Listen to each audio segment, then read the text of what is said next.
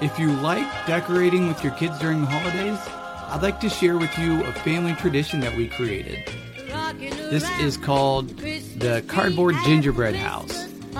We combine everything with duct tape, decorate it with wrapping paper and Christmas lights. What we did is saved up some of the bigger boxes from packages, from moving, got some from neighbors and friends. And this year we're also thinking about getting some from hardware stores.